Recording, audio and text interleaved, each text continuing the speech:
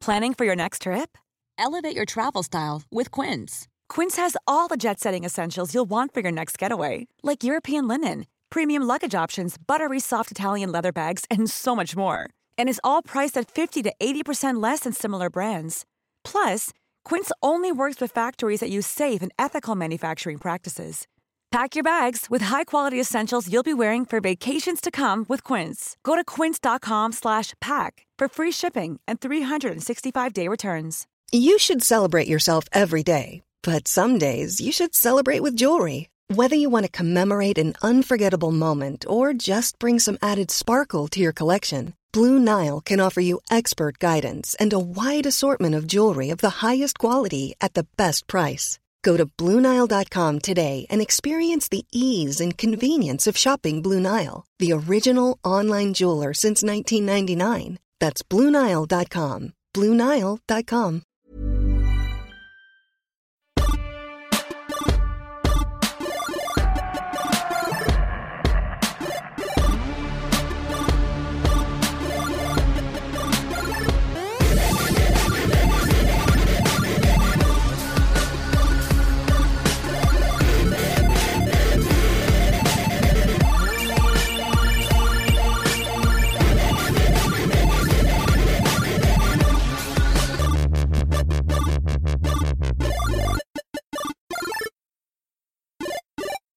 Hello and welcome to One Up, delivered through the AI podcast channel. I'm your host, as usual, Guy Drinkle, and joining me is Carl. How are you doing, Carl? Not too bad, Guy. How about yourself? I'm good. Liverpool won a game of football. The early startish to the gaming season. I know it's not really a season, but news starts to break now. Then you get can we call it E3 week now? The week that used to be E3 week. Hard to say. I mean, there was talk of them trying to bring it back as a virtual event this year, maybe some sort of hybrid event, but apparently it's definitely not going to have any live aspects. Been confirmed, I think, this week. So, but nonetheless, I imagine we still will have that kind of June spout of announcements that we had last year.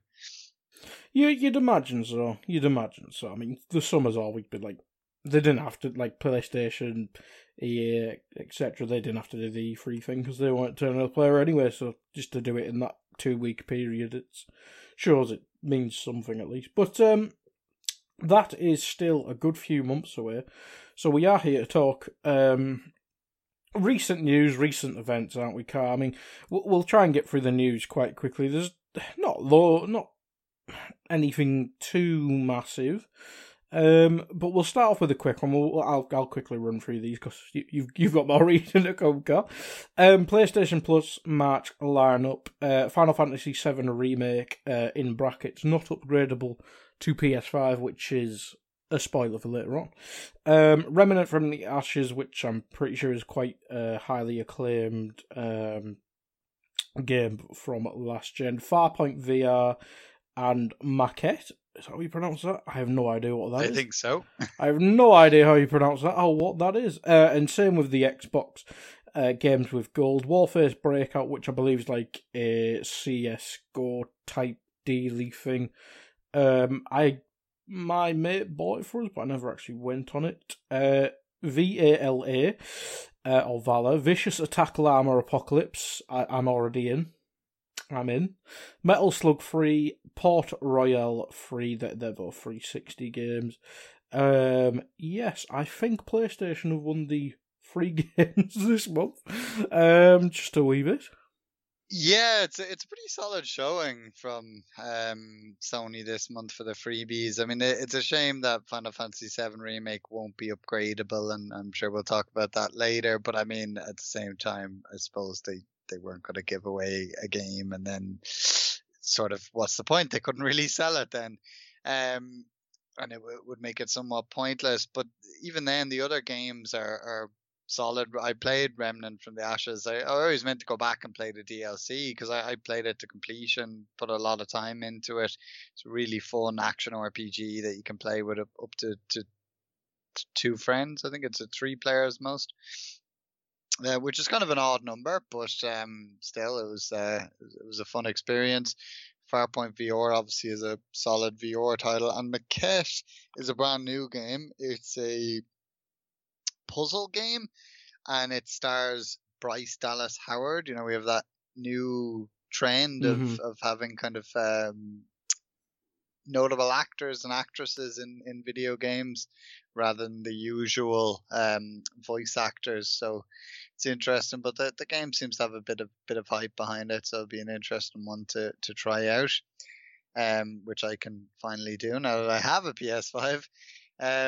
So yeah, no, it's a solid enough lineup. The Xbox lineup obviously is a bit more questionable. What you expect? Yeah, I mean, I'm interested in Vicious Attack Llama Apocalypse, same as yourself, just because just of for the title. Name. Yeah. And Metal Slug 3 is a solid title, although I think I already own it on Xbox 360. I'm not sure. I own one of the Metal Slugs, that's for sure. Big fan of the series. So, I mean, neither's a bad showing, but I think Sony definitely gets the headlines this month.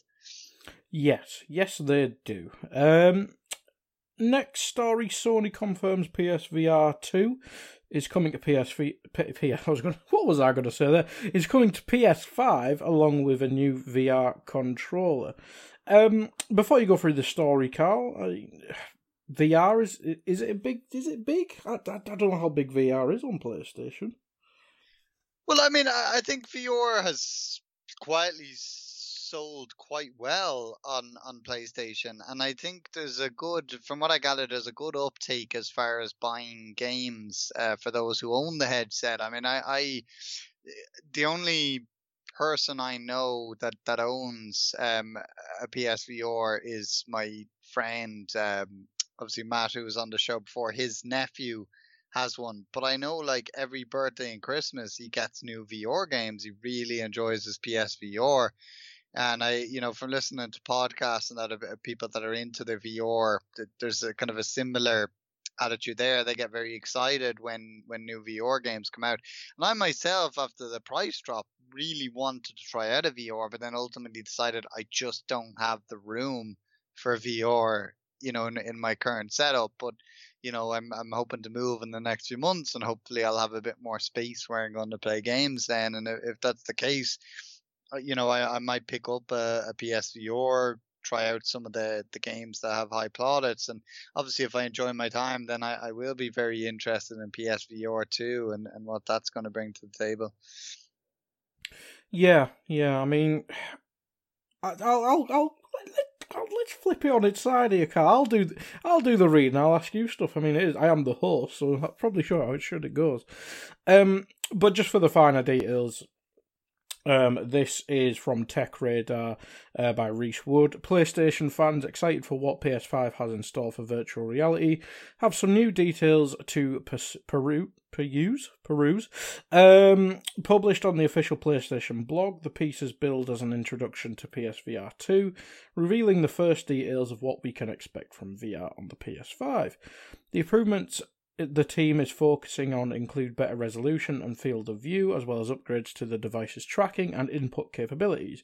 Perhaps best of all, the PlayStation VR on the PS5 will be connected by a single cord, a far cry from the PS4 where multiple wires and adapters were required. Another big focus has been on the new VR controller, which will integrate innovations found in PS5 DualSense controller. The blog post admitted that this is just an early update and we won't be seeing the device on store shelves anytime soon. So yeah, it pretty much probably a little while away. I mean, what would you say for a release date? Maybe 23? Holiday 22 at the very earliest anyway, so you're talking at least 18 months down the road, but possibly even further on, as you say. But it's certainly a step in the right direction when they say they're getting rid of the multiple wires, because I think that's the other thing that's put me off a PSVR. As well as the space for moving around to play it, is also the space to place it somewhere. I mean, I set up my PS5 when I got it last week. I am meaning to dismantle my PS4 Pro so I can put my Xbox One S where that is, because I don't have space to have 3 consoles set up. So I certainly don't have space to have the PSVR box set up, or that you have to plug it into, and the actual headpiece to place that somewhere. I literally don't have the space. So, and I gather a lot of people have a similar attitude towards PSVR. People I know who own it that have kind of packed it away and haven't set it back up since, because they just don't have the space. So I think this is welcome news, that it's just going to be a, plug one wire into your PS5 and you're good to go kind of thing. Yeah, not really anything from my experience, but something like Kinect. I know it's not that big, but it was a big old ugly bugger sat on top of your on your console. So yeah, not to that extreme, but yeah, I've had add-ons to my console that take up stupid room and look fugly. Moving on to a news story, I can talk about a bit more, because I'm one of the idiots who bought Anthem for a lot of money, I should add. BioWare confirms work on major Anthem overhaul has officially ceased. Eurogamer Matt Wales, development on beleaguered multiplayer shooter Anthem's major overhaul, variously known as Anthem Next, and Anthem 2.0 has officially ceased, according to BioWare, and the studio will now focus its efforts on the next Dragon Age and Mass Effect games, which is great to hear. Anthem 2.0 was officially announced last February with the aim of improving the underlying experience through more satisfying loot, better long-term progression, and more fulfilling endgame. And, quote, "We recognise that there's still more fundamental work to be done to bring out the full potential of Anthem," BioWare admitted at the time of its 2.0 reveal, and it will require a more substantial reinvention than an update or expansion. Carl, did you ever get around to even giving this a go? I mean, it must have been about 12 pence at some point. I played the beta at the time and wasn't a big fan. I did actually pick it up for what could be described as a bargain bin.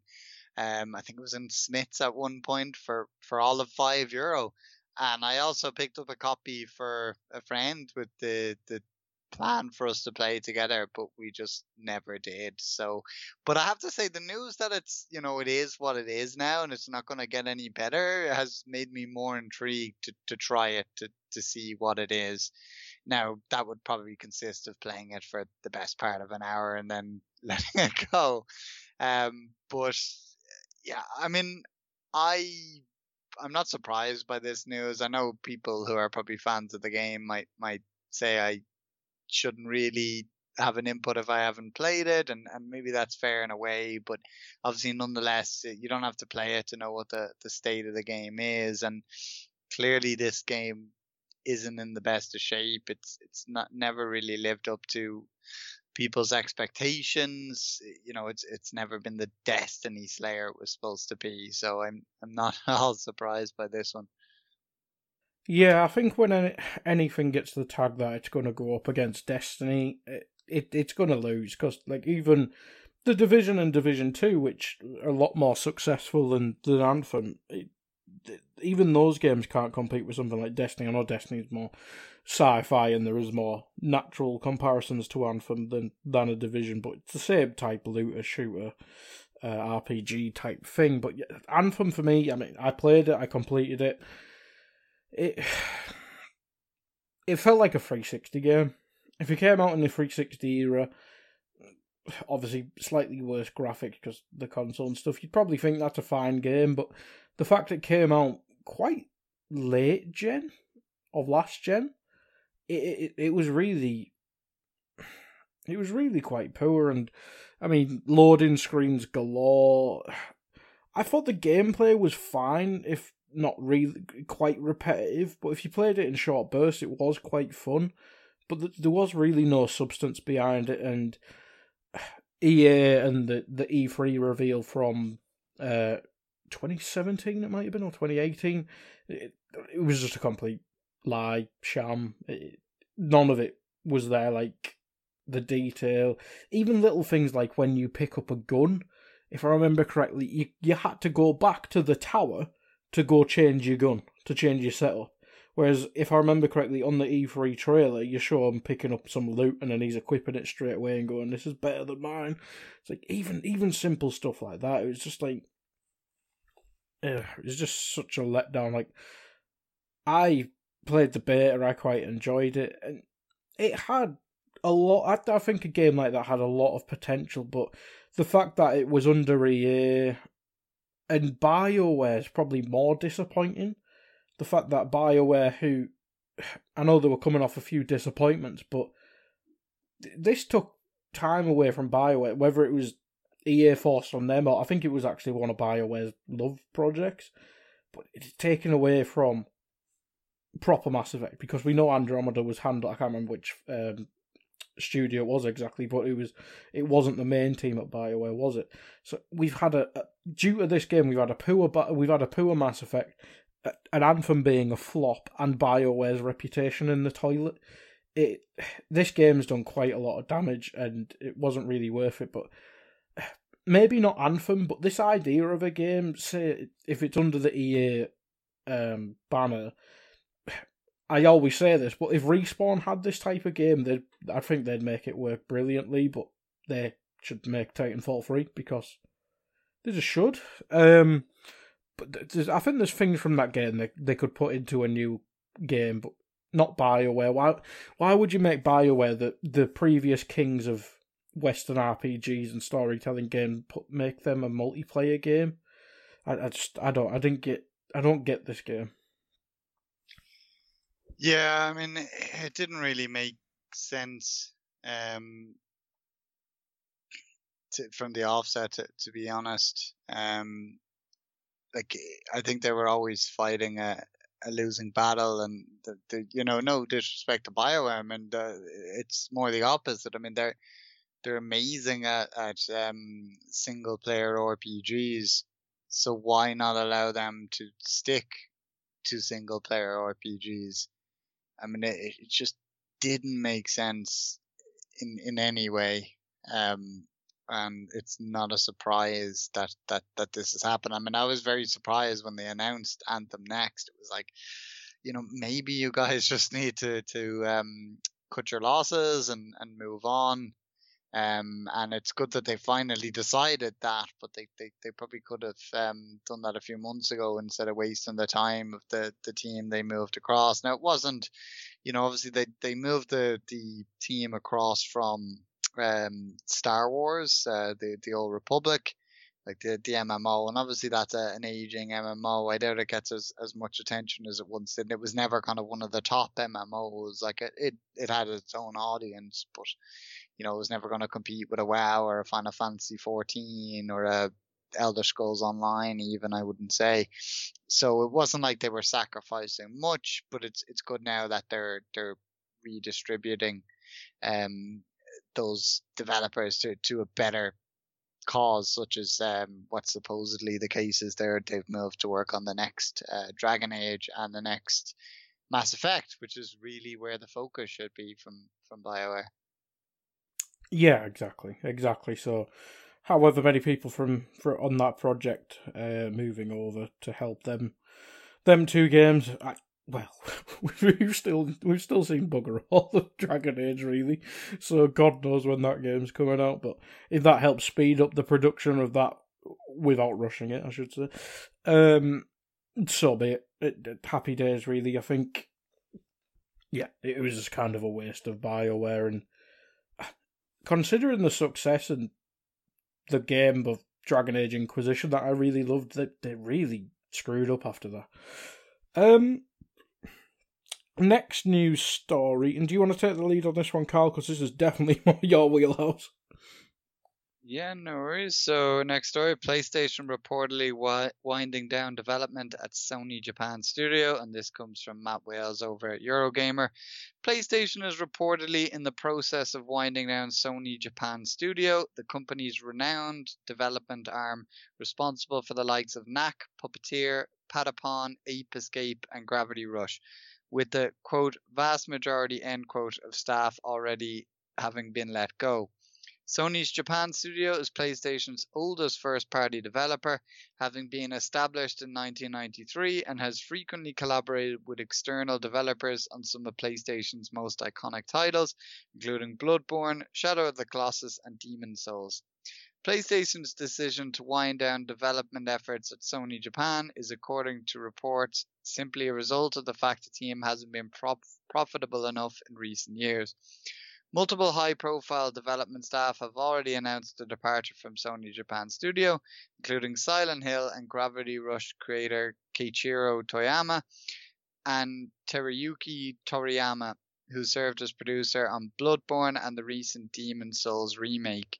Suggestions are localization and business staff will remain in place, and that Asobi team responsible for the Astro Bot games will continue to operate as a standalone studio within Sony Japan. So it's weird news. I mean, in the grand scheme of things, it probably doesn't affect things because, it's been a long, Sony Japan was never really like a Naughty Dog, for example. Like, they're not really one team or a couple teams under the one banner. They're kind of a home to a lot of smaller teams. Obviously, there used to be Team Ico, who made Ico and Shadow of the Colossus, and then who left, but then worked alongside Japan Studio to do The Last Guardian. There was obviously the team led by Toriyama that did the Gravity Rush games, and in the past did the Siren games. Obviously, Toriyama was once the director and lead on Silent Hill games. And there was that rumor, which we talked about on the show, that Sony were doing a new Silent Hill game and that Toriyama was going to direct it.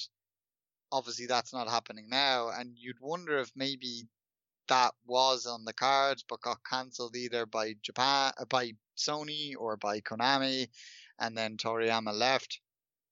I think Toriyama's working on survival horror games in his new studio, so that's exciting for fans of OG Silent Hill. But I mean, in that way, they were never that they were just a different kind of developer, and mostly in recent years they've been known for working with other Japanese studios, and most recently a Western studio in the form of Bluepoint to develop the Demon's Souls remake. But I mean, is there really that requirement? I mean, Sony can work directly in a production standing with other studios to make games in the second party. They don't necessarily need a kind of a small studio working with these studios. So it makes sense financially to kind of cut back, when the studio wasn't really serving much of a purpose. And I think reports have said they just don't make as much money as the Western studios do. I mean, do you have any take at all on this one, Guy? Yeah, I mean, for someone who doesn't follow Sony stuff and PlayStation stuff as closely as you, obviously, Sony Japan Studio, it's not one that resonates with me. As you mentioned, Naughty Dog, Santa Monica, Sucker Punch, I'm going to go with. This doesn't really mean anything to me. Like, obviously, the history of it and being established since 93, as the news says, it's in this industry you kind of have to keep it. You have to keep hits going. Like we just did a story on BioWare there. How many we've seen EA be ruthless in the past, Visceral, etc. How many duds are we away from BioWare going? So the fact that Sony Japan Studio is not one of the bigger ones now under the Sony umbrella, it doesn't really surprise me. That's just it. I mean, they may have like kind of a good history as far as releasing good games in the past goes, but their most recent game that they developed internally, that was given the Japan Studio moniker, was Knack 2, and obviously, while it was better than the first Knack, it wasn't exactly a colossal hit. And I think that some of the other games they made in recent years, while decent games like Gravity Rush and stuff, again, they're not really commercial hits. They're the kind of games that were quickly discounted. So I just, obviously the money isn't coming in there, and as I said, although they do collaborate with external studios on much bigger games, I think Sony can just directly do that without needing a studio to work alongside those external studios. So I think it just makes a lot of sense. But I'm glad that they're keeping a Asobi team around, because I mean, obviously the Astrobot games have a great reputation, and they're small, like it's a smaller VR title and a smaller game that launched free with the PS5 that kind of shows what the PS5 can do.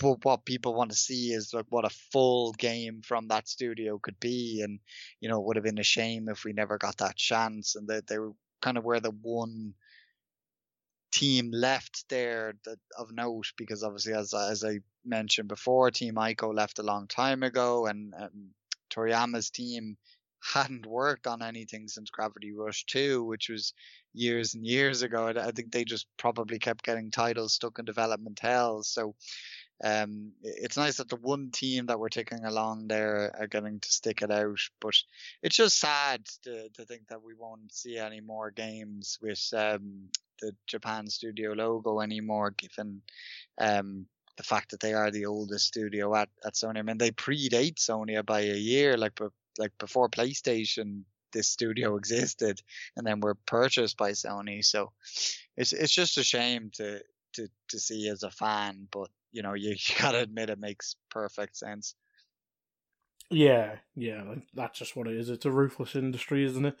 But we'll move on to the last story, and I'll quickly read this out because it's not a big one. From Kotaku, from Luke Plunkett, Square Enix announced that there are 2 more Final Fantasy games coming, both based on the Final Fantasy VII universe. First up, Final Fantasy VII The First Soldier, which is a battle royale game set in Midgard before the events of Final Fantasy VII, and due for iOS and Android. We will not be discussing this long, people, don't worry. The second, and stop me if you've been here before, is Final Fantasy VII Ever Crisis, a pocket-sized game that's basically a scaled-down remake of Final Fantasy VII, in the same way Final Fantasy 15 Pocket Edition was for last release. I mean, we don't really cover mobile games, but this is we are modern, Carl. But I mean, it's not really. I mean, the second one, especially, not really a mobile. Let's use Candy Crush as the example type game. I mean, it is Final Fantasy VII, which is one of the most iconic games in. You'd probably have to say the in gaming industry. It's. I mean, would you play either of these, or it's a difficult one because I don't really play mobile games that much. Well, what I'd say is really the in regards to The First Soldier, probably not one for me. And I mean, I'd imagine that game is going to stay on mobile. But I would be very surprised if Final Fantasy VII Ever Crisis doesn't come over to consoles. Obviously, Final Fantasy 15 Pocket Edition is available on PS4, Xbox One, and Switch. Feels very at home on the Switch.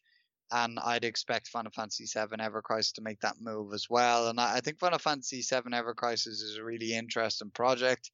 It's kind of like an abridged remake, but it tells the story of all the Final Fantasy games. So it's going to cover Crisis Core, which obviously was the PSP prequel. Mm-hmm. It's going to cover the events, I think, of Advent Children, the movie as well, which was obviously a sequel to the original Final Fantasy VII. It's going to cover Dirge of Cerberus, which was the kind of side game where you played as Vincent. So it's really cool that they're bringing all of that under the one kind of wing. What I was surprised by, though, is when they were announcing this kind of slew of Final Fantasy VII projects, that Crisis Core hasn't been announced for a remake yet, because I feel that's a no-brainer. I mean, that game was on the PSP. It was one of the more highly rated PSP games, and obviously PSP sold quite well, but I think in large parts because people bought it to be a hacking machine. They weren't necessarily buying the native games on it. And I think Crisis Core would do really well if it launched for a remake for modern consoles.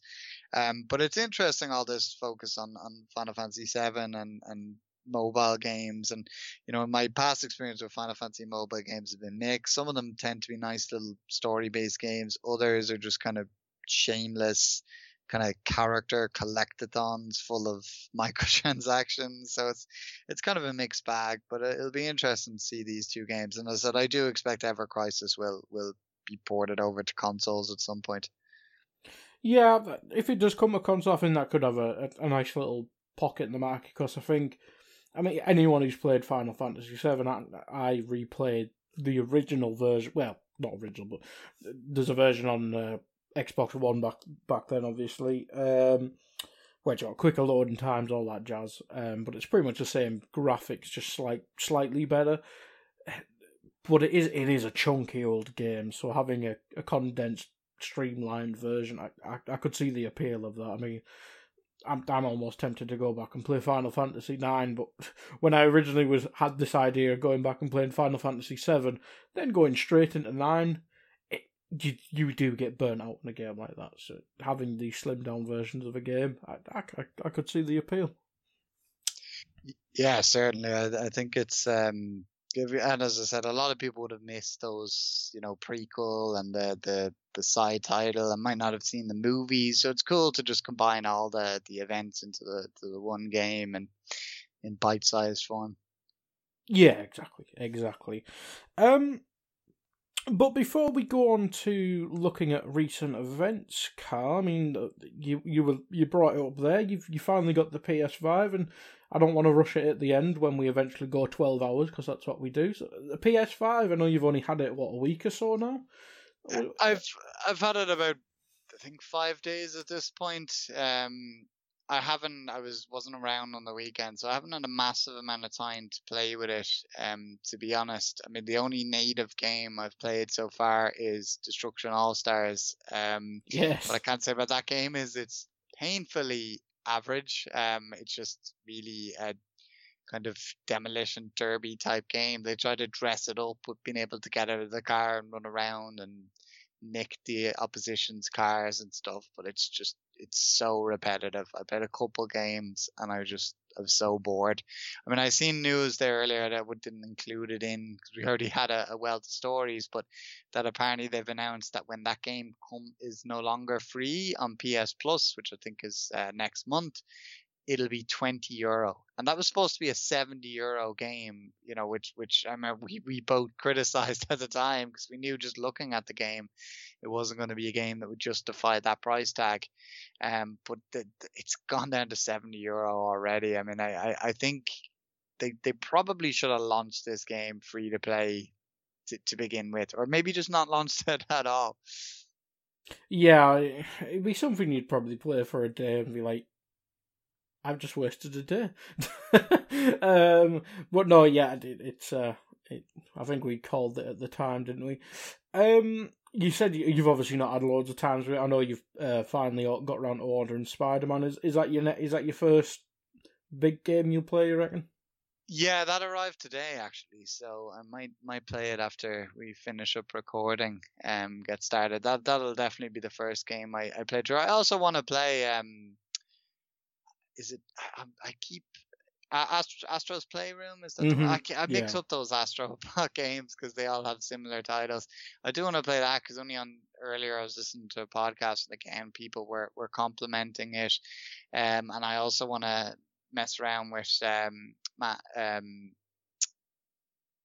blanking on names. The shark game, Manhunter. Yeah, Manhunter, which sounds a lot of fun. So, next time we record, I should have a better idea on some games. I'm keeping an eye on Valhalla as well, because it keeps dropping cheap. I tried to get it on Amazon the other day, but Amazon's website then seemed to break, and they seem to not be delivering most things to Ireland at the moment, even though when I got onto their support they tell me they are, so they don't seem to know what's going on. So, but when I get a chance to get that on the cheap, I'll probably pick that up too. But generally, I'm enjoying it. The controller is really nice. Some people said it's a bit kind of bulky and cumbersome, but I'm not finding that at all. The people aren't fans of the UI, but I find it quite fine. It can take that extra step maybe to get to your trophies, but that doesn't really bother me, to be honest. So I'm enjoying the experience with the console so far, and happy to have it, and those little quality of life improvements, download speeds, load times, all that sort of thing. Good, and we'll keep. Well, we'll report every time there's a new development. I'm sure you wanted to talk. I think most people who follow probably noticed me slagging off the Xbox. That console needs improvements because the Bluetooth software, it seems, I think that's what it reportedly is, a software glitch. Every time I have a Bluetooth headset, just for context, if I turn my headset off, or if I put new batteries in my controller or charge my controller, the Bluetooth on the console just goes. You have to hard reset it, and I think I may have even mentioned this on the initial reactions to it. But it's almost unacceptable. Like I've had to stop using my wireless headset now because I'm sick of it. Like I will throw something out the window if it just pisses me off anymore. So yeah, it's the Xbox. I mean, we've mentioned the lack of exclusives and games, so hopefully there's an event in that, but normally the Xbox, well, is it really? I mean, I just remember the Xbox 360 early edition, the Red Ring of Death, etc. It's tough circumstances with the pandemic. You'd think something as disgustingly horrible as a Bluetooth thing where you literally have to hard reset your console every time you do anything. It's just a bit daft for me. So they need to up the game on multiple fronts, I think, Microsoft, because it's disappointing. I mean, if I was offered a PS5 now, not considering my mates, because that's probably the main selling point for Xbox at the minute now, for me, it's just not competition. It's really annoying. But here we are. We'll move on to our talking point, or the talking points. There was a couple of events, the Nintendo, Pokemon, and Sony events that released some gaming news. I have not watched the Nintendo one because I didn't realise it was on. Nintendo's not my biggest thing anyway. So, Carl, I mean, do you want me to go through the games and then you can discuss your feelings on them one by one and what you've seen, and I'll jump in when I know of the game? Yeah, no worries. So, new characters for Super Smash Bros., which seems to be every Nintendo Direct. Pyra, how we pronounce that, from Xenoblade Chronicles 2. Nothing for me. I know Xenoblade Chronicles my mate really enjoys, but that name means nothing to me. Yeah, it's a series I own the games, but I haven't gotten around to trying them as yet. I mean, they have a great reputation as RPGs, but at the same time, I can see why the character wouldn't even be that exciting for people who are into the games, because it's just another kind of anime style character with a sword. We already get so many of them from Fire Emblem. Do we need more of them? Is there kind of more interesting characters that could be brought into Smash? And a lot of people are disappointed that it wasn't Crash Bandicoot or Spyro the Dragon, which they've been hoping for a long time. So, I mean, but it's cool at the same time that they continue to add characters to this game. It's pretty nuts how many characters are in the game at this point. Yeah, for someone who's not really...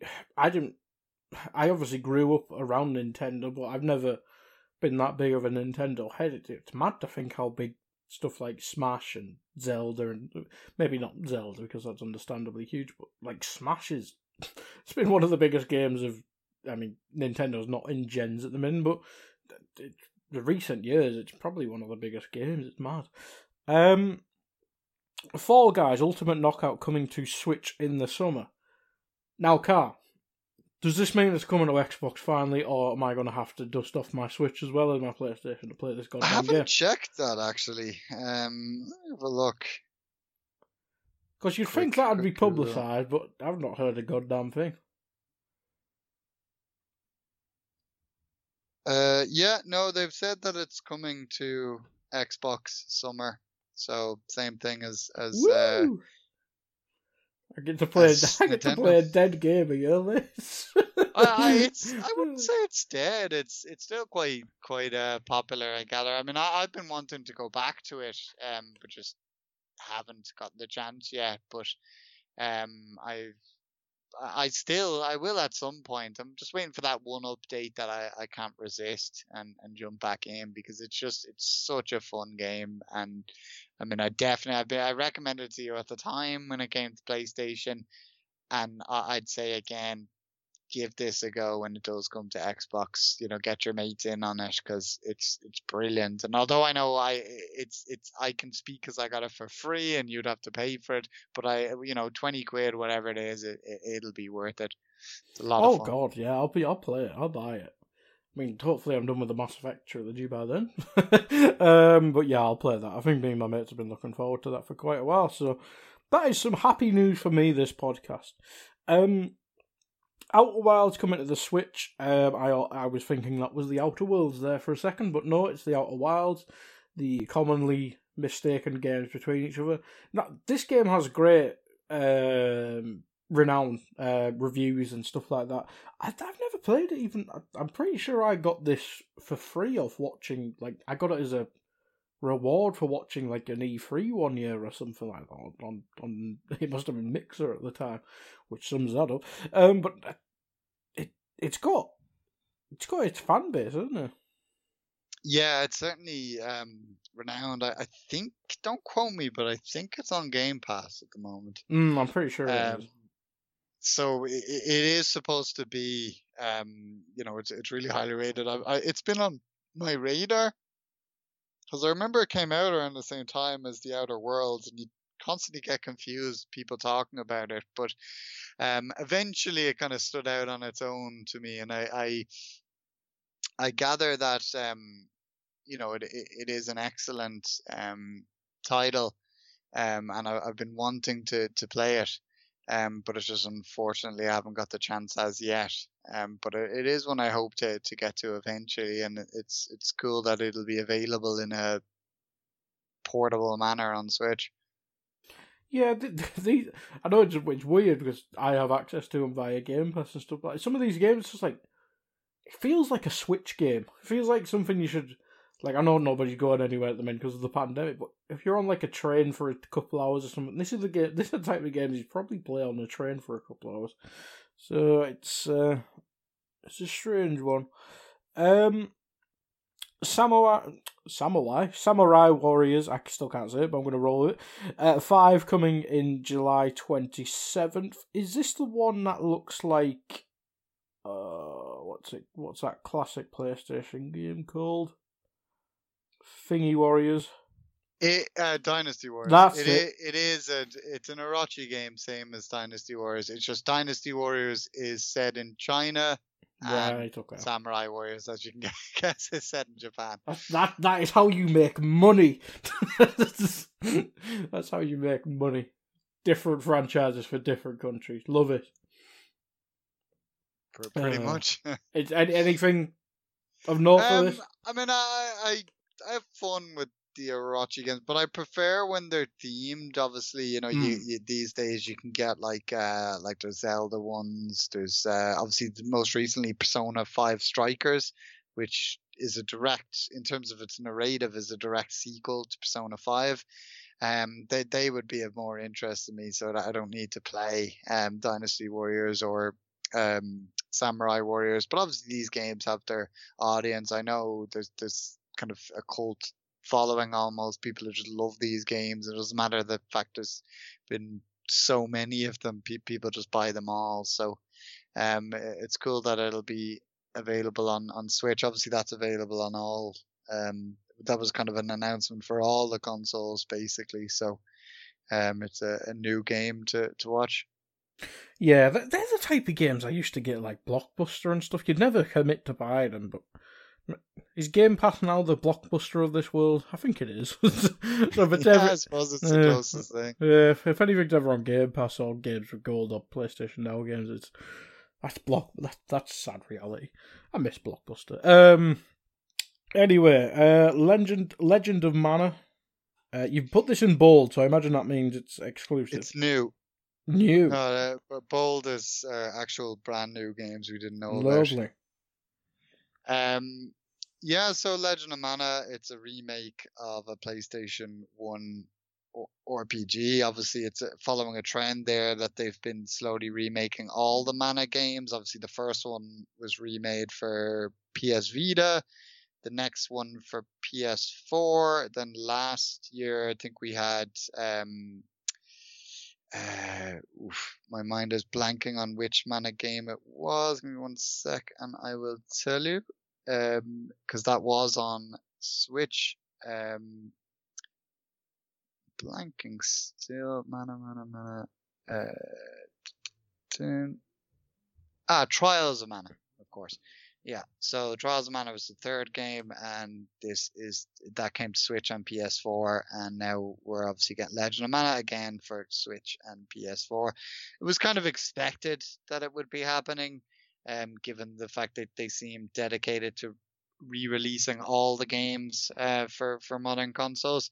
But nonetheless, it's cool. The RPGs feel very at home on Nintendo, on Switch, particularly Square RPGs. So it's good that we're going to get another one. I've put it on YouTube in the background, so I know what it is. But we'll move on. Mario Golf Super Rush. I imagine that is a Mario Golf game. Is there anything else to add other than that? Yeah, if you like your Mario sports games, particularly your Mario Golf games, you're obviously gonna like that one. I can't remember the last time I played a Mario game, but I enjoyed Mario Golf in particular in the past. They are good, very good games. Can't knock them at all. I have Mario Tennis is like one of the main games I've played on my Switch, so this is probably the game that means the most to me, if anything. Yeah, it's a golf game. Monster Hunter Rise, we know how big the Monster Hunter series is. Even the terrible film can't stop that. Anything to add here? Or did you? Was it just the deluxe edition getting announced here, or was there anything else? They showed off some kind of an extended bit of gameplay, and then obviously they announced the special edition of the console, which is a pretty cool looking Switch, I have to say. But other than that, really, there isn't much to add. Obviously, we know these games are massive, as you said, and I'm sure it's gonna do really well on the console, and it's good that people are finally getting a Monster Hunter game on the Switch, because that's kind of its home, despite how big Monster Hunter World was, and I think it's actually the best selling Monster Hunter game. Nonetheless, Nintendo consoles have traditionally been the home for the series, so it's cool that it's coming home, so to speak. Yeah, that's a good point. I mean, if Monster Hunter World 2 came out tomorrow, I'd probably buy it, but yeah, it's one of them franchises, isn't it? Shall we rush through these next three? Plants vs Zombies is Plants vs Zombies. Capcom Arcade Stadium out day and date. I imagine is that now? It came out at the day of the Direct. Stubbs the Zombie. Wasn't this like an old PS1 game, PS2 game? Xbox, original that was Xbox. It's a very rare game. It was exclusive for the original Xbox. Very hard to get. Goes for like £100 on eBay, and it seems they're relaunching it for modern consoles, Switch, PS4, and Xbox One. So I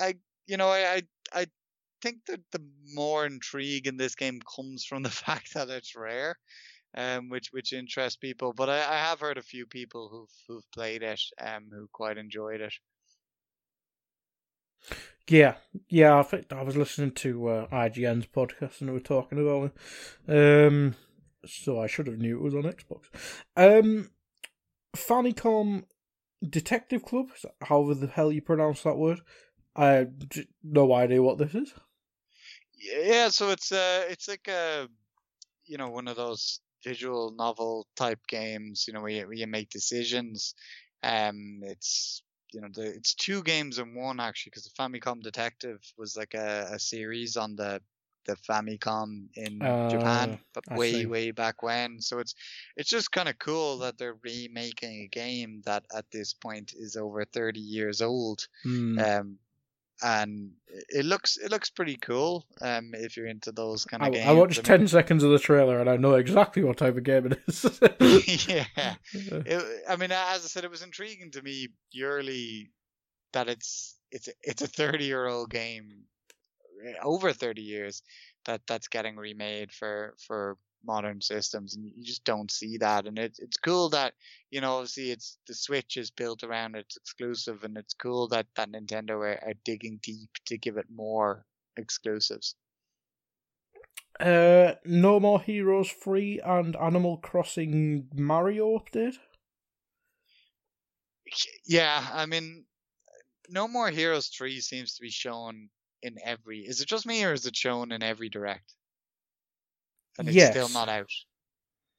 Like, it's bizarre. It's just one of those games I'm sick of seeing. Well, I'm on the YouTube now, and it says E3 2019. So, yeah. Yeah, it's been around a while. So it's just a weird one. But obviously there's fans out there. At least Nintendo seems to think so. So we'll see how that does when it comes out. Animal Crossing New Horizons. I was so into that right at the start of lockdown. Played it religiously, and then one day I just stopped and I've never gone back. There's been so many cool updates that I've admired from afar, but I just know I'm never going to go back to that game. I've kind of made my peace with that fact that I'm done. But obviously I'm in the minority there. A lot of people are still playing it, and I'm sure they'll be excited to be able to build their little mushroom kingdoms in game. Dodgeball game. That actually looks fun. It did, like Knockout City. That actually looks fun. Now, I'm not saying it's going to do well. What I would say is, I don't know what your take is. Obviously, we often kind of predict that games should be kind of your PS Plus or maybe even free to play. I think this is a game that could have benefited from being PS Plus. Mm-hmm. I mean, you look at the success stories from PS Plus. You've got Fall Guys, Ultimate Knockout. You've got Rocket League. Could those games have made it without PS Plus? Maybe. But I think PS Plus was a big boost at getting them out there, getting them into players' hands. And then when they came to other platforms, they did really well. Obviously, on the flip side, there's games that, similar kind of social games that have done well without PS Plus, like Among Us. But Among Us was a slow burner. It took a while. It was just some random streaming during lockdown that kind of got it to jump in popularity. So, I don't know. This is a game that I could see, maybe they should have tried to go the PS Plus route. I mean, it's been published by EA. EA also published Rocket League Arena. We know how that one went. I think this game looks a lot better than Rocket League Arena. We said Rocket League Arena looked bad when it was first announced. It just looks so generic. This looks less generic, but nonetheless, maybe the writing was still going to be on the wall for Rocket League Arena, but I think it would have done better if it had gone with PlayStation Plus. And I think this certainly would have could possibly benefit from that. It might still do well, but I think it would have been safer to maybe go down the PS Plus route. But I'd like to give it a try if I had friends that were interested, because it looks like a game that'd be fun with mates. And when's the last time we had a dodgeball game? Never. I can't remember a dodgeball game. Not since, I don't know, The Forge in Halo. That's what we're talking. Ninja Gaiden. I mean, I think the first one was very well received, and then it kind of steadily went down, which seems to be the the common occurrence in games. I mean, Ninja Gaiden, I mean, it has a cult following. This should do well, you'd imagine. Yeah, I mean, I've only ever played Ninja Gaiden 2 on the Xbox 360, and although the game kicked my ass, I really enjoyed it. Had a lot of fun with it. So I could see it doing.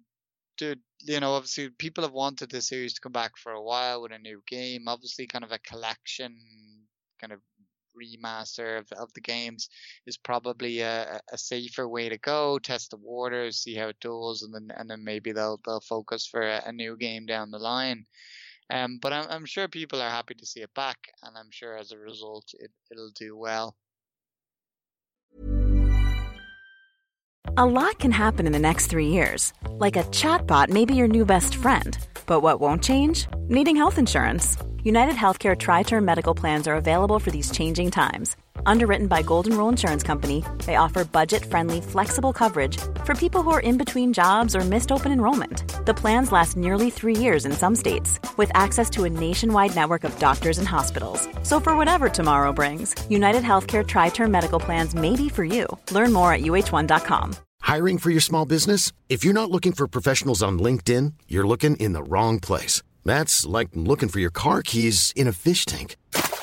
LinkedIn helps you hire professionals you can't find anywhere else, even those who aren't actively searching for a new job but might be open to the perfect role. In a given month, over 70% of LinkedIn users don't even visit other leading job sites. So start looking in the right place. With LinkedIn, you can hire professionals like a professional. Post your free job on linkedin.com/people today. Hey there, it's Michelle Norris. I'm host of a podcast called Your Mama's Kitchen. When I travel, I'm usually looking for a way to find a taste of home when I'm not at home. And one of the things I love to do when I am at home is entertain. And Airbnb allows me to do that. When I was in California recently, I rented a house that had a great kitchen. And when we were sitting around the table, we were all thinking, we're in someone else's house. Someone could be in all of our homes as well. If you have a home, but you're not always at home, you have an Airbnb. Your home might be worth more than you think. Find out how much at airbnb.com/host.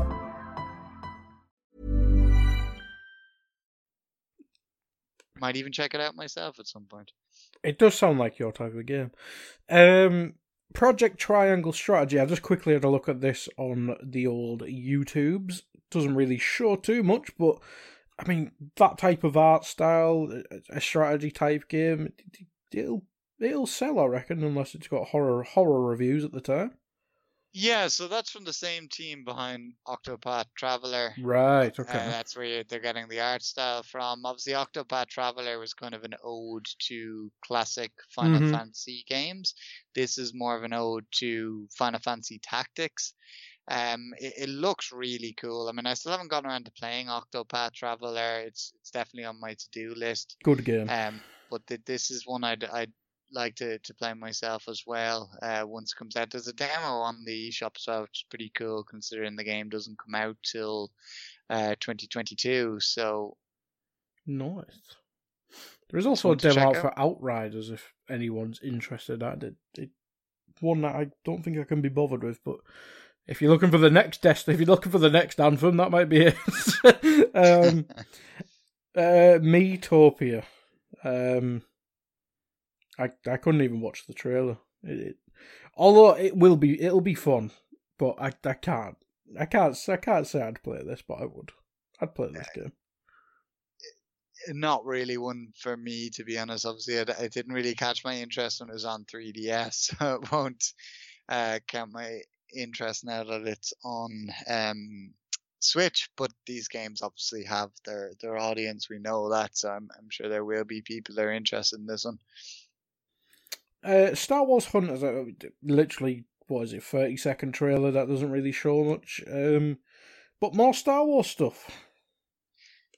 Yeah, just kind of interesting to see more of the projects that are emerging from this news that games will no longer be published by EA exclusively. So it was interesting in that, people seem to assume that, people still wouldn't be able to release Star Wars games for the remainder of that contract, even though they could announce them. But this game's coming out later this year, so clearly that isn't the case. So we don't really know exactly what's going on there. But nonetheless, it's pretty cool that we're going to see more Star Wars games, even if this particular one might not necessarily interest me. I mean, does this one have your interest at all? I generally like. Obviously, look cartoony from the trailer, but it doesn't really show that much. Did they say anything in the video about what type of game it would be? I could just be pulling this out of the air saying it's Battle Royale, but that could just be a guess because all games tend to be Battle Royale. That's true. That kind of it's a safe bet, either way. It's a combative arena game. I have no idea what that means, but cool. If it comes to Xbox, maybe my Switch is saved for Pokemon. I'll be honest. And we'll get to that in a bit. So yeah, I mean, it probably wouldn't be something I play on Switch, but I'd probably give it a go if it ever came on Xbox. Stuff like that, you just give it a go, don't you? And if it's crap, it's crap. World's End Club trailer looks not our cup of tea. I'm going to go with that. My cup of tea. It's from the makers of Danganronpa, which is a series I've always wanted to try but haven't gotten around to. So I'm intrigued. But given that I haven't played Danganronpa yet, this one would probably be a long way down the track if I ever was to get to it. But it looks, obviously it's coming from a team with a good pedigree, so I'm sure it'll be a solid title. Hyrule Warriors Age of Calamity. Now, I've clicked on YouTube. Is this just Zelda? Or what am I getting confused with? Obviously, this game's already out. It came out a few weeks ago. Right, okay. This is just to detail its expansion pass. But this is what we were talking about. This is like it's like a Dynasty Warriors type game, but in Zelda. Obviously, originally there was Hyrule Warriors, which I own on the Wii U and the 3DS. The Wii U? But I don't own the Switch version as yet. The Switch version actually goes for about £100 at the moment because it went out of print, but I think it's coming back into print. But this is the sequel, obviously. And as I said, you can see just from the fact this game got a sequel, that how well these games sell. So I'm sure this one's doing quite well, and obviously people will be very interested in the expansion pass. Zelda Skyward Sword. I mean, most people I saw reacting to this said it's just not Ocarina of Time. That seems to be the consensus every time there's Zelda news, but Yeah, I mean, I'm intrigued by this because I never got around to Skyward Sword. I picked it up, but the Wii was kind of dead when it came out, and I was distracted playing other things, and then the Wii got packed away, and I don't even know where the Wii is right now, so I never got to play the game. So I'll probably pick this up and play it. But what was funny to me from this announcement was the fact that when they came on screen to talk about Zelda, and everyone was probably like, "Here we go, we're gonna get Breath of the Wild 2." And then he started by saying that, "I know you're expecting news about the next Zelda game, but I'm not going to be giving you that." And then I think they probably should have just not mentioned it. I think like a lot of people are giving this direct stick, and I'm sure we'll come on to our general opinions on what happened at the end. But I think they didn't help themselves by pointing out that they weren't talking about the new Zelda. I don't agree with people that they should have made sure to talk about the new Zelda. If you don't have anything to say yet, don't. I mean, Nintendo usually talk about a game when it's ready. The few times they don't talk about a game, that they don't do that, they end up getting burned for it. Like with Metroid 4, where the game's been just, it's in hell. So I think it's better just to not mention it if you have nothing good to say. The new one, it's meant to be this year, isn't it? But all we've seen is the the animated 5-second tomb thing, haven't we? It's to be honest, I don't know. I don't know whether it's at this point whether it's just people have assumed it's coming this year, if it's rumors, or if it's official. I mean, there had been the suggestion it was going to launch alongside a new model of the Switch. Obviously, most companies would have announced if they were releasing a new console at this point, but Nintendo know if they say there's a new Switch tomorrow, people will be killing each other in queues to get it. I'll probably be there among them. But, so they know that these things are going to do well anyway. They don't need to rush them out the door. But I did think it was just kind of a mistake to mention the game if they were going to be talking about it, because it just is going to annoy people, and it did annoy people. But I have no problem myself with Skyward Sword. I know it's probably the least popular of the 3D Zeldas, but nonetheless, it's that doesn't mean it's a bad game. I mean that being the worst of a great series is not a bad thing at all. Yeah, people. Well, again, it's something weird. I've never playing Zelda properly. I'll never get that fanfare. Splatoon 3. It seems to be again one that has its rabid fan base, like every other goddamn Nintendo game. Bit of a party game, seemingly, going off what the bits and bobs I've seen of previous Splatoon games. Yeah, no, they're fun. I haven't played much of them. Something I've been wanting to play again. It's all about just having the space and to get people around to play Splatoon. I have Splatoon 2, so I'd like to play more of it. But obviously it's a very popular series, so it's kind of a no-brainer for them to make another one. But obviously at the moment we know it's not till next year, so it's a little ways. So I'm sure we'll know more close to the time. I'm sure there'll be a direct next year, and it'll get more coverage. Yeah, exactly. Quick overall thoughts on this direct then before we move on to Sony's. Again, I didn't watch it, so this is kind of all on you. But going off that news, I mean, it's not what people wanted, but it seems to be decent enough for February. Obviously, at the time for a February direct, you don't exactly expect the summer masterclass that we were on about at the start of this point. Yeah, I mean, you got 10 game announcements as well as announcements of games coming to Switch, which hadn't officially been revealed for Switch. I mean, that's not bad at all. I know it was the first direct since 2019, and for that reason people expected something massive, Zelda, met the revival of Metroid, all that, but it just wasn't going to happen. I mean, for me, the fact they announced Mario Golf Super Rush and Splatoon 3, that's two notable first party games. Are you really going to get that too oftem?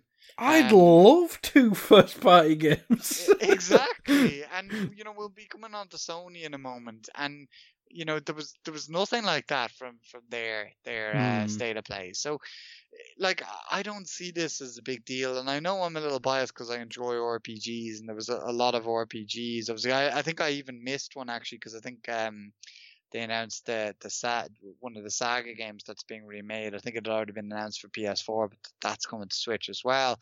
So there was a wealth of RPGs here, and obviously that I enjoy that. So even for Project Triangle Strategy alone got me excited. But when you're putting aside that, even if I wasn't a fan of RPGs, I still think there's a lot here. I don't know what else people wanted. Obviously, they wanted Zelda, and I do think that was the one mistake. Mentioning that they weren't going to be talking about Zelda, they should have just ignored it. But that aside, I thought it was a good showing. I mean, I know you didn't watch the full show yourself, but I mean, what do you think from looking from the outside in on the list of games there? I mean, just looking at the information just presented at me as a list, I mean, considering some of the shows we've had from everyone, PlayStation, Xbox, it looks like a fine show to me. I mean, the Xbox one, I had high expectations, and we got like, what the hell? What's the game called? Project Dark. Project Dark coming in 20 million. It's like, at least these games exist. I'm not seeing anything announced on my console stuff for another 3 years. So it looked like a fine show. I think when it's Nintendo, there's so much expectations about the next big Zelda game. Obviously, Pokemon do their own thing, so it's not you can't really expect that. But the next big Mario game, not a sport tie-in type thing. But maybe if they just said more new Zelda stuff coming in the summer or something like that, it would have helped us, I suppose. So yeah, just daft stuff to like that, but. Yeah, crap happens. I mean, what did you say? 10 biggish announcement, and then we're going to talk about the Sony one in a sec. I mean, there's only really one new thing, and that's basically a DLC. So, yeah, I don't think you can be too unhappy with it. But the fact that, as you said, I didn't realise it was the first one since 2019. That might be it. Like, if you're waiting. Whenever it was in 2019, if it was the free one, like nearly 2 years, maybe the expectations driven up a bit, but yeah, last year was so weird for everyone, so maybe this is them getting back to normality where they can have Nintendo Directs, I don't know, every 6 months or 8 months or something like that, rather than one a year or something. But we'll move on to the Sony one, and this one will not take as long because I can literally list through most of them, and we've already discussed them. Crash Bandicoot, I have nothing to add. It's Crash Bandicoot. I love it. Carl doesn't. It's not tag team racing, so it's not worth my time. Sifu, I think that's how you pronounce it, coming to PS4 and PS5. This was the... I'm not sure how to describe the art style, but the martial arts type fighty Marvel corridor scene game.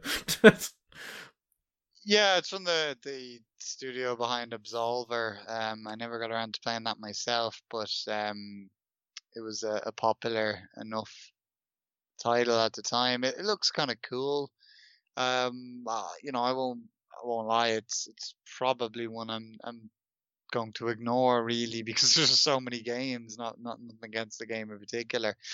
But I'm sure it'll be a good game given the pedigree of the studio. Does it interest you at all? No, not really. If that's your type of art style and stuff, it's one of them games you probably pick up at like a Black Friday sale for like £5 a couple of years down the line, just for something to wait for your next big game. So yeah, if that's your type of game, it would have piqued your interest, I suppose. Returnal, that's out in a couple of weeks, isn't it? It is. So it's the next exclusive for the PS5. Yeah, they gave a kind of good insight into the gameplay. It's a weird one for me because I know Housemarque are a great studio. They're a studio I've kind of admired from afar, but at the same time I know their games aren't really for me. But this game's very different to their prior games, so I'm intrigued. I'm wondering if maybe this is the time for me to properly give Housemarque a go. But I think I'll just have to kind of maybe see how review goes, and if reviews are kind of through the roof, then it might be too good to ignore. But obviously it's a studio that has its fans, so I'm sure there'll be people that are excited for this one. Yeah, it looks like an interesting game. I mean, it doesn't look like one I might be completely wrong on this, as you say, wait for the reviews and stuff like that, but it looks like one that it's one of those exclusive games that's just there for just a small middle finger at the competition, whereas when like a God of War or something like that comes out, it's like a big fuck you. Whereas this just looks like just nice keeping the content up. Not a 7.5 out of 10. Nothing that's going to win Game of the Year, but the type of, what is it, procedurally generated type game where you do the same thing but keep adapting and evolving. I think there's roguelike elements to the game, for sure. Yeah, I mean, it'll probably be one that'd be fun for everyone in some way, but maybe not everyone's cup of tea at the same time. But with the lack of games that have came out in this year, understandably so, considering the pandemic and stuff like that, this could do well as long as the reviews aren't stinky. Like, I mean, the Medium that came out for Xbox, that probably missed an opportunity, and that's probably not in this same bracket. Maybe unless it's more horrorish than expected, but yeah. Well, what I'd say is obviously I think Housemarque, they've got really high pedigree. As I said, obviously Resogun, which was a launch title for PS4, is still regarded as one of the best kind of exclusive titles for PS4. So, I think, I whereas, no disrespect to Blooper Team, they have some games that are liked, like the original Layers of Fear and stuff, but I think across the board overall their games have, they're okay. They're all right games. Some games tend to be very good, some seem to be average. There's a bit of an inconsistency there, whereas, as I said, Housemarque seem to put out hit after hit. So, I think I've no doubt this game will be good.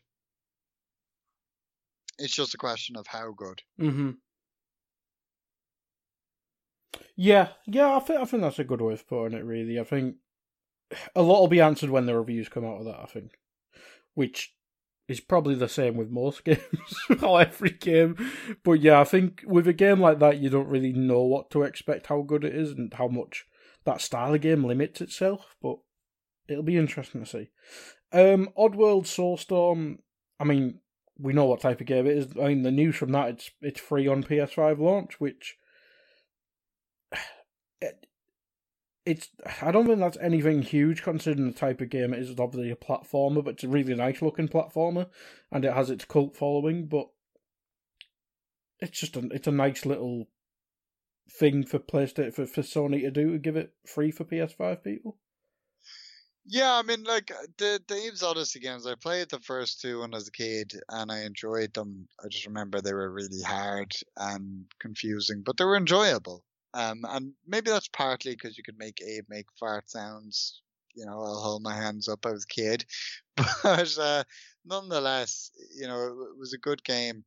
I never really got into the later kind of Odyssey games, the Oddworld games. I never played Munch's Odyssey or Stranger's Wrath, which I know has kind of a cult following. And I remember when they remade the first Abe's Odyssey game, I was like, that looks pretty cool. I might give that a try. And it was free on PS Plus at one point, and yet I still haven't gotten around to giving it a try. But I thought when this game was revealed, we talked about it at the time last year, and like it looked really cool. So the fact that it's free and it's going to be there on PS5, there aren't that many PS5 games yet. I could be really tempted to give this one a go next month. Stranger's Wrath is fantastic. Go play it. That was an Xbox exclusive, but I think it's now on Switch as a HD remake. So no excuses, Carl. But no, it is actually really good. That was one of the games from my childhood. Knockout City we discussed already. Dodgeball game, if you don't know what it is. I don't even know if we called it by its right name. The Dodgeball game. Kena Bridge of Spirits. This was probably... It's not something to talk about loads, but coming out August 24th, I think. We said that might be a little while away.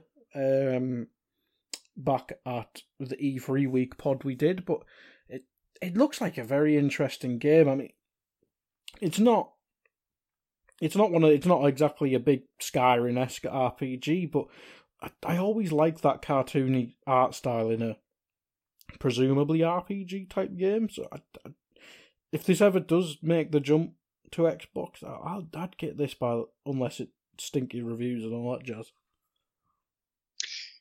Yeah, the game looks beautiful, and I mean, obviously, this is a team that were formerly an animation house, so that's to be expected. I mean, that's their wheelhouse is animation, but it also just looks, you seen kind of more gameplay in this showing, and the game looks like it flows well, which is something Mm. that is important when it's a game and not a show or a movie. So I think this one looks great, and I can't wait to this will be one I definitely play when it comes out because it looks incredible.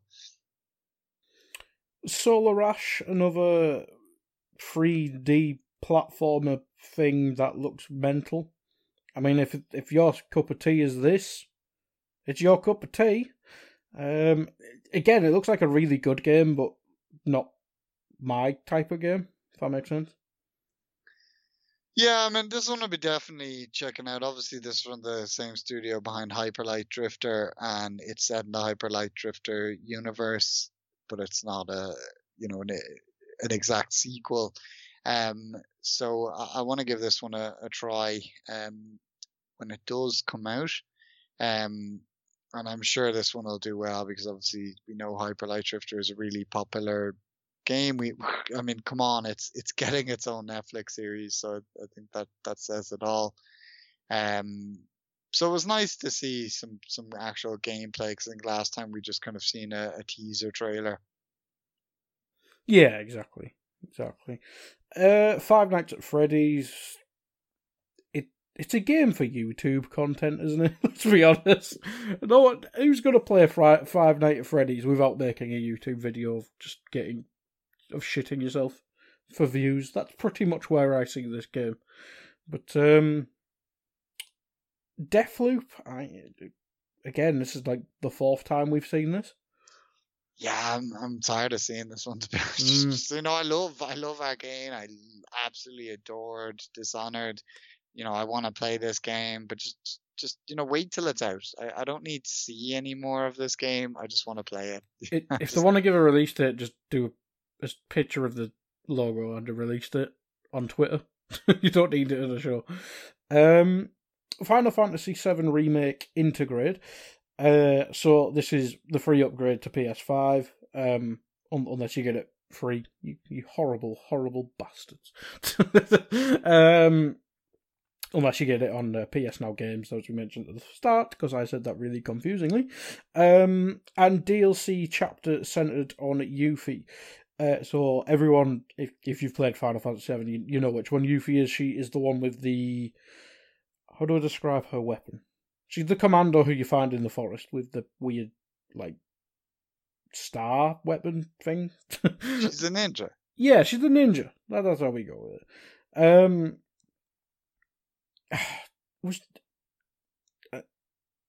There's not really much to add. It's just more Final Fantasy VII.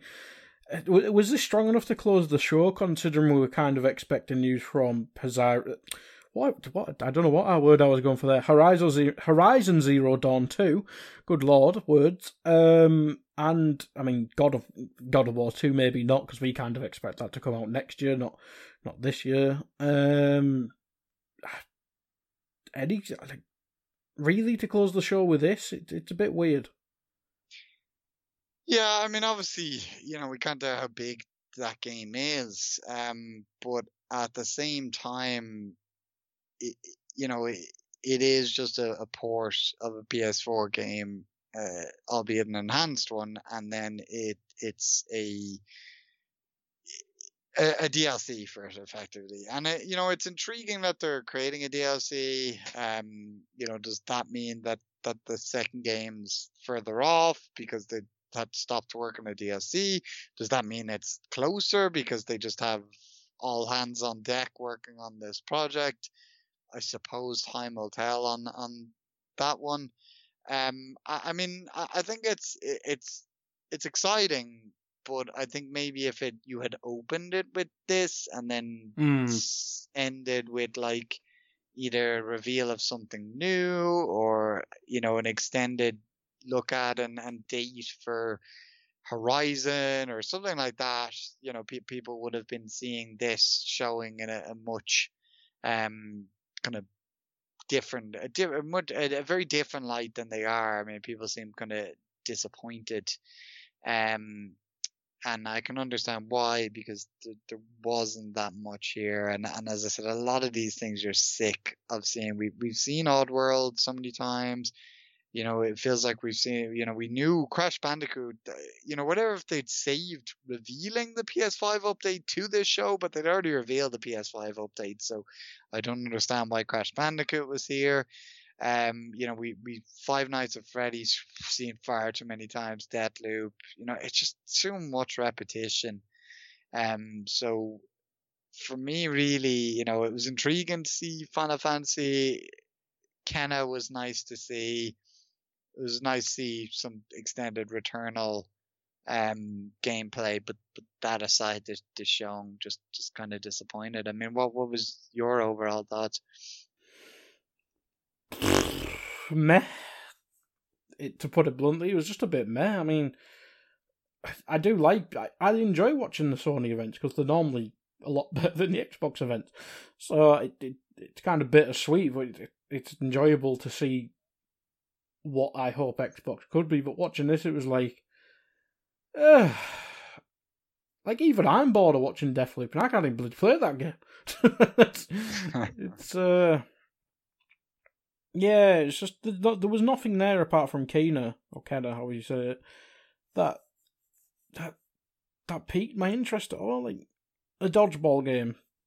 I mean, I think that's when I switched on the stream because I forgot about it. I put that on live. I was watching it live, and I put it on, and there was a dodgeball game on. I was like, "Oh, it's going to be one of them shows."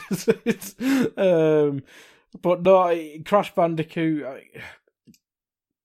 Who cares? Like, it's been out. Must have been out 6 months or so now. It's been a while. Who cares? Is any PS4 or PS5 upgrade on Crash Bandicoot gonna do anything? Like, are you really gonna play Crash Bandicoot? And this is me. This is Crash Bandicoot guy. Are you really gonna play Crash Bandicoot because it's got an upgrade? You're not, are you? Let's be honest. Returnal's out in a couple of weeks, so what's the point? Might as well show them Ratchet and Clank at that stage, because that's out soon as well. Which probably would have been more interesting considering the really good gameplay demo it had at the last show. Oddworld, million times. Solar Ash, I think we've seen a couple of times, and Deathloop we've seen every show forever. And Final Fantasy, again, are you really, like, the remake's meant to be pretty damn long. Are you really going to play like a 60-hour experience for improved lighting? No. You may play the new you may play the new DLC, but that's not limited by getting a PS5, is it? So I agree. If you open the show with that, it's fine. But to end it when people are expecting such huge news on games that are meant to be out this year that they've seen nothing of, really. You've seen an animated trailer of HZT2, and God of War's got a logo. It's a bit like, I know the summer's the prime time, but you could have started off the gaming season hugely, even if it was like even just another animated trailer of Horizon, and then just say more in the summer or something like that. It's just a bit weird. But I think people are just trying not to overpromise now because, well, we saw with Cyberpunk and stuff like that. That is obviously like 2 years away, or a couple of years away from being what was promised. But you can't.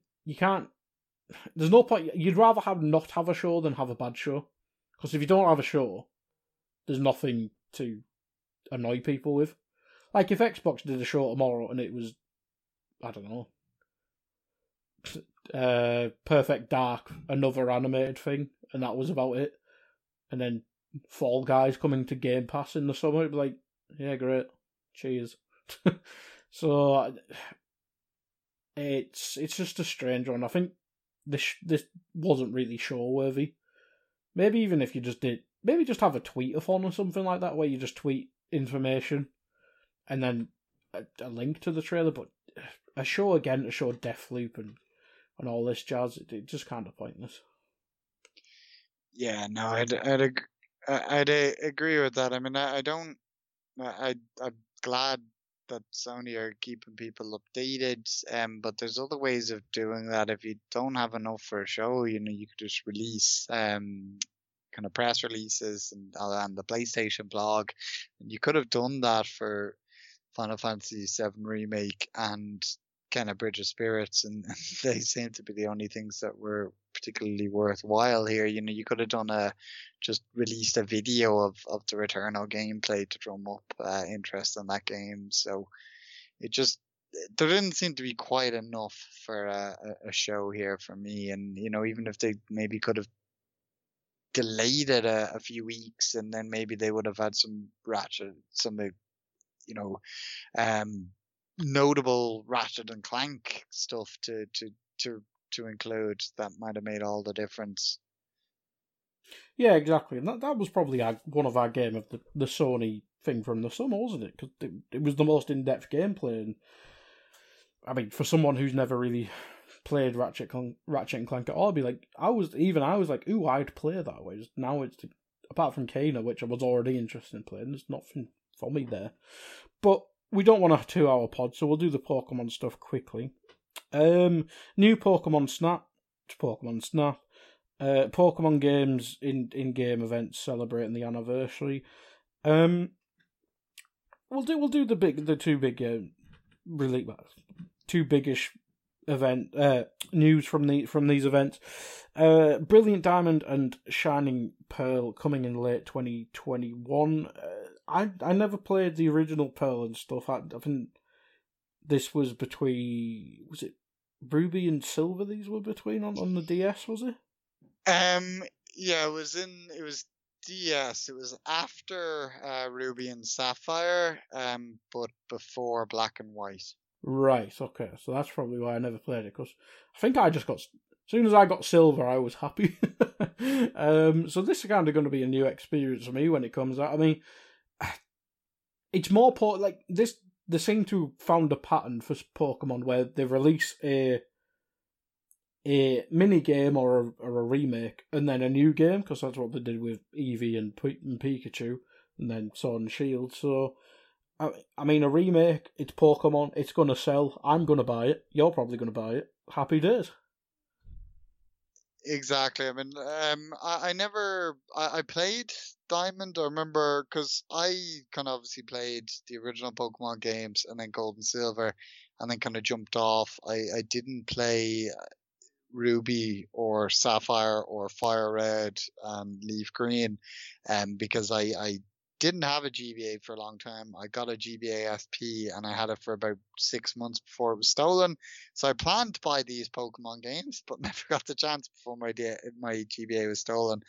I do own those games nowadays, but I didn't play them at the time. And then obviously the DS came out, and I was kind of late to come to the DS party, but one summer, two of my friends and I decided to play Pokemon Diamond and Pearl. We found out that our local GameStop had 3 copies of Diamond in, so I borrowed my sister-in-law's DS. I didn't even have a DS. My friend borrowed his mother's DS, and I think my other friend borrowed his mother's DS, because they had them for brain training and Professor Layton and such. Yeah. And we went and bought Pokemon Diamond, and we played it for a couple of weeks. I never finished it, but it was the first kind of time I'd put like a notable amount of hours into a Pokemon game since the old days. And then I kind of skipped Black and White and Black and White 2 and whatnot, and didn't really come back to the games until the 3DS with Pokemon Y. But I enjoyed what I played at Diamond, and it's exciting to get another Pokemon game. But it is more the same, and there is that risk that it'll get kind of boring very quickly. Because it is, we kind of have had so many of these games at this point. But I'm a bit more intrigued by the next game, but you know, we'll come to that in a moment. Or what, as you said, you keep your Switch for playing Pokemon, so I assume this one is a definite pickup for you. Oh yeah, who doesn't play Pokemon? Like I'm even playing Pokemon Go now. That's where I am at this stage. Again, I never played Diamond, so it'll be a new experience for me. I mean, the only thing is with Pokemon / Nintendo remakes, you've seen.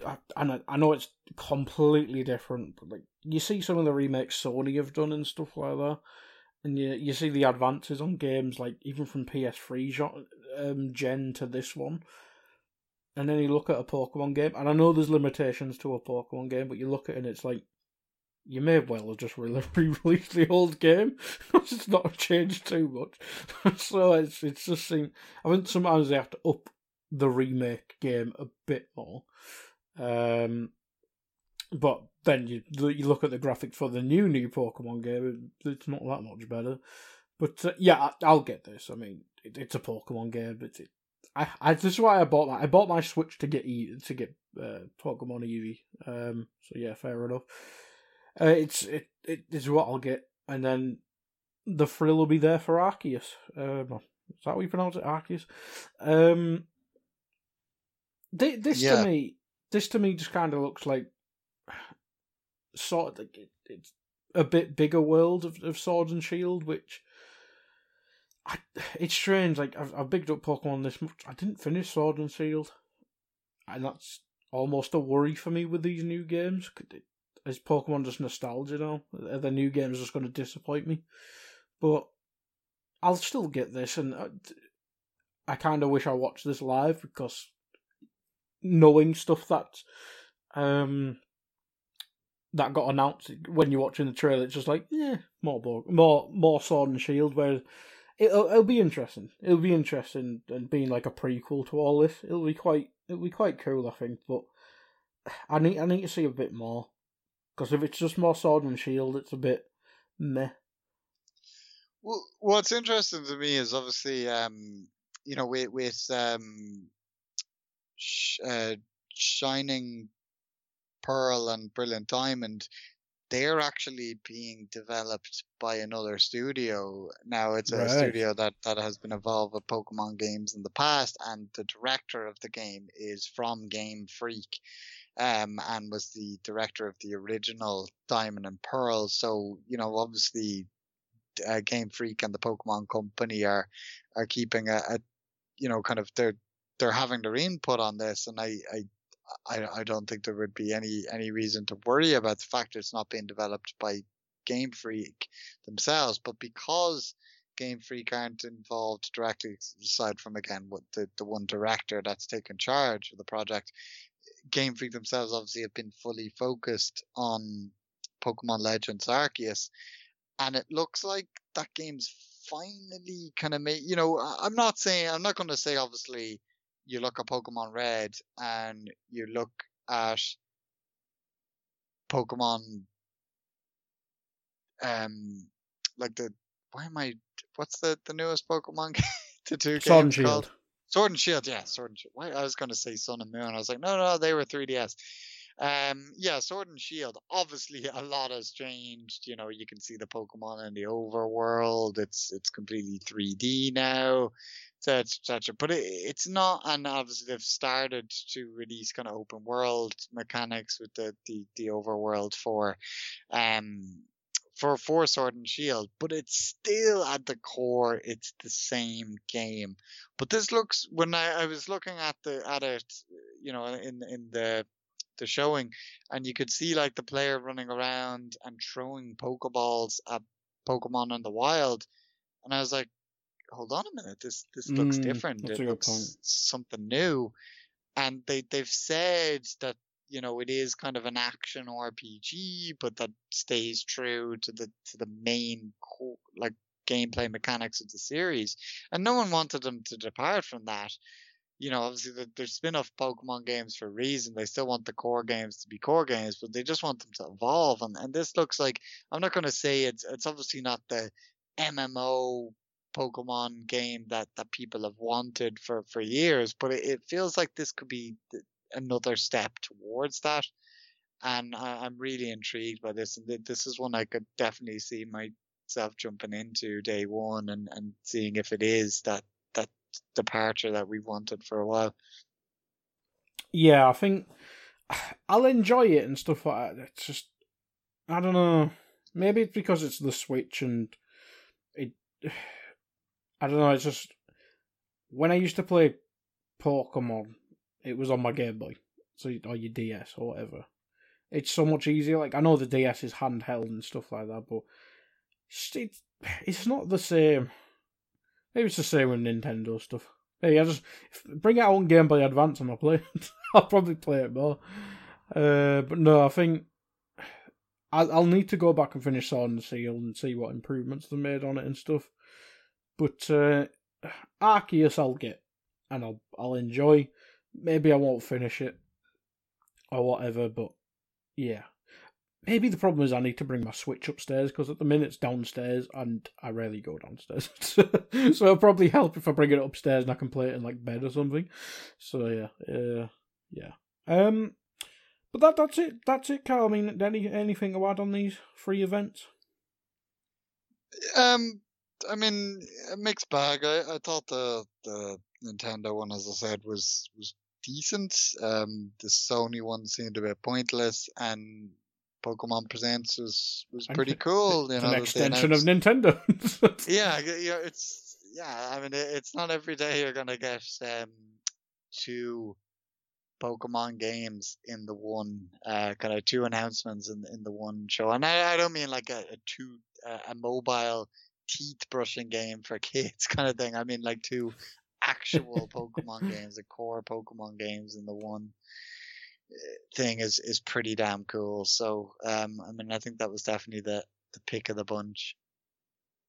Yeah, exactly. And it'll be interesting to see if Xbox has one before the summer, and then we'll be back into E3 season. But yeah, hopefully once you've played your PlayStation a bit more, and if I've played anything in Xbox, we can pod again pretty soon. But I know you said you've been busy and you started off with not Destruction Derby, but did you play anything else before you moved over to PS5? I've been playing a lot of Final Fantasy 14. Really enjoyed that. You know, I wondered whether when I talked about it on the pod ages ago when I first started, and I wondered whether it'd be kind of a game I played for a couple of weeks and move on, but it seems to have a lot of staying power. I promised on this very show that I would play through Gears of War 4 and then play through Gears of War 5 with you, and I am actually making good progress. I've gone through 3 acts so far. Every weekend, kind of towards the end of the week, I jump in and do an act. You know, spend a couple hours to do an act. That's been my way of taking it on, and 3 of 5 down so far. Also dabbled with Carrion, you know, that Metroidvania game it's on Game Pass. Mm-hmm. It's a good game. It's taken me a while to get through it because I'm bad at 2D games these days. I think I'm just so used to 3D. Add to that I'm particularly bad at Metroidvania games. I tend to get lost and get frustrated. So that's happened a few times. But I do think I'll complete that one. How about you? What have you been playing lately? I am back on Destiny 2. Oh, how's that? You know, after a layoff. It's more Destiny. It's just more Destiny goodness. The new DLC Beyond Light. I can't remember what I know you played Destiny 1 and you enjoyed it. I'm not sure if you got up to Taken King. I think again, I'll overpromise it. Like when people say this is going to be Destiny 2.5, like Taken King was for Destiny 1, it just wasn't. Like it just really wasn't. Like it was fine, and it looks really great. Like on next gen consoles, like it looks really, really good in game. But no DLC is ever going to match Taken King. It just isn't. But the new season stuff, it's good.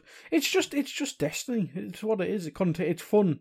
You'll play it for a month and then you'll need a break from it that's kind of where I'm at the early stage of the month. Like I've even gone on PvP, and I hate Destiny PvP, because I get battered on it.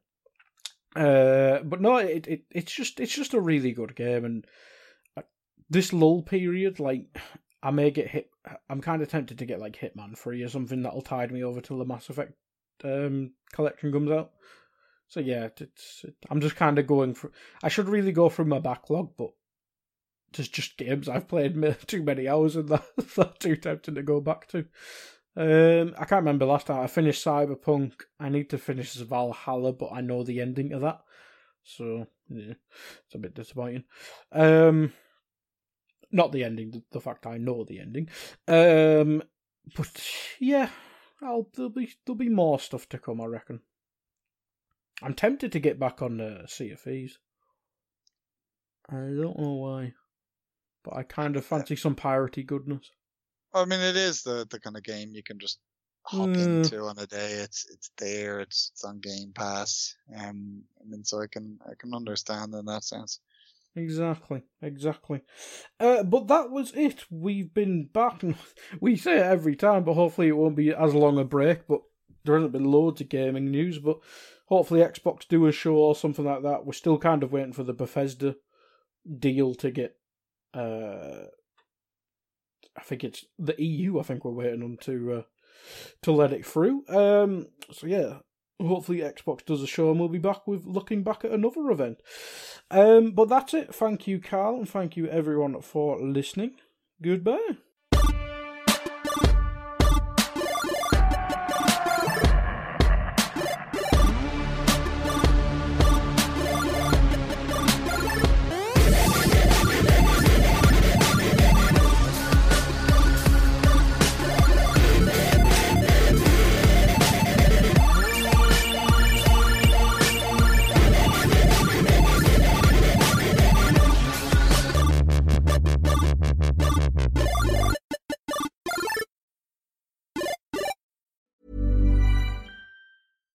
Hi, I'm Daniel, founder of Pretty Litter. Cats and cat owners deserve better than any old-fashioned litter. That's why I teamed up with scientists and veterinarians to create Pretty Litter. Its innovative crystal formula has superior odor control and weighs up to 80% less than clay litter. Pretty Litter even monitors health by changing colors to help detect early signs of potential illness. It's the world's smartest kitty litter. Go to prettylitter.com and use code ACAST for 20% off your first order and a free cat toy. Terms and conditions apply. See site for details. Planning for your next trip?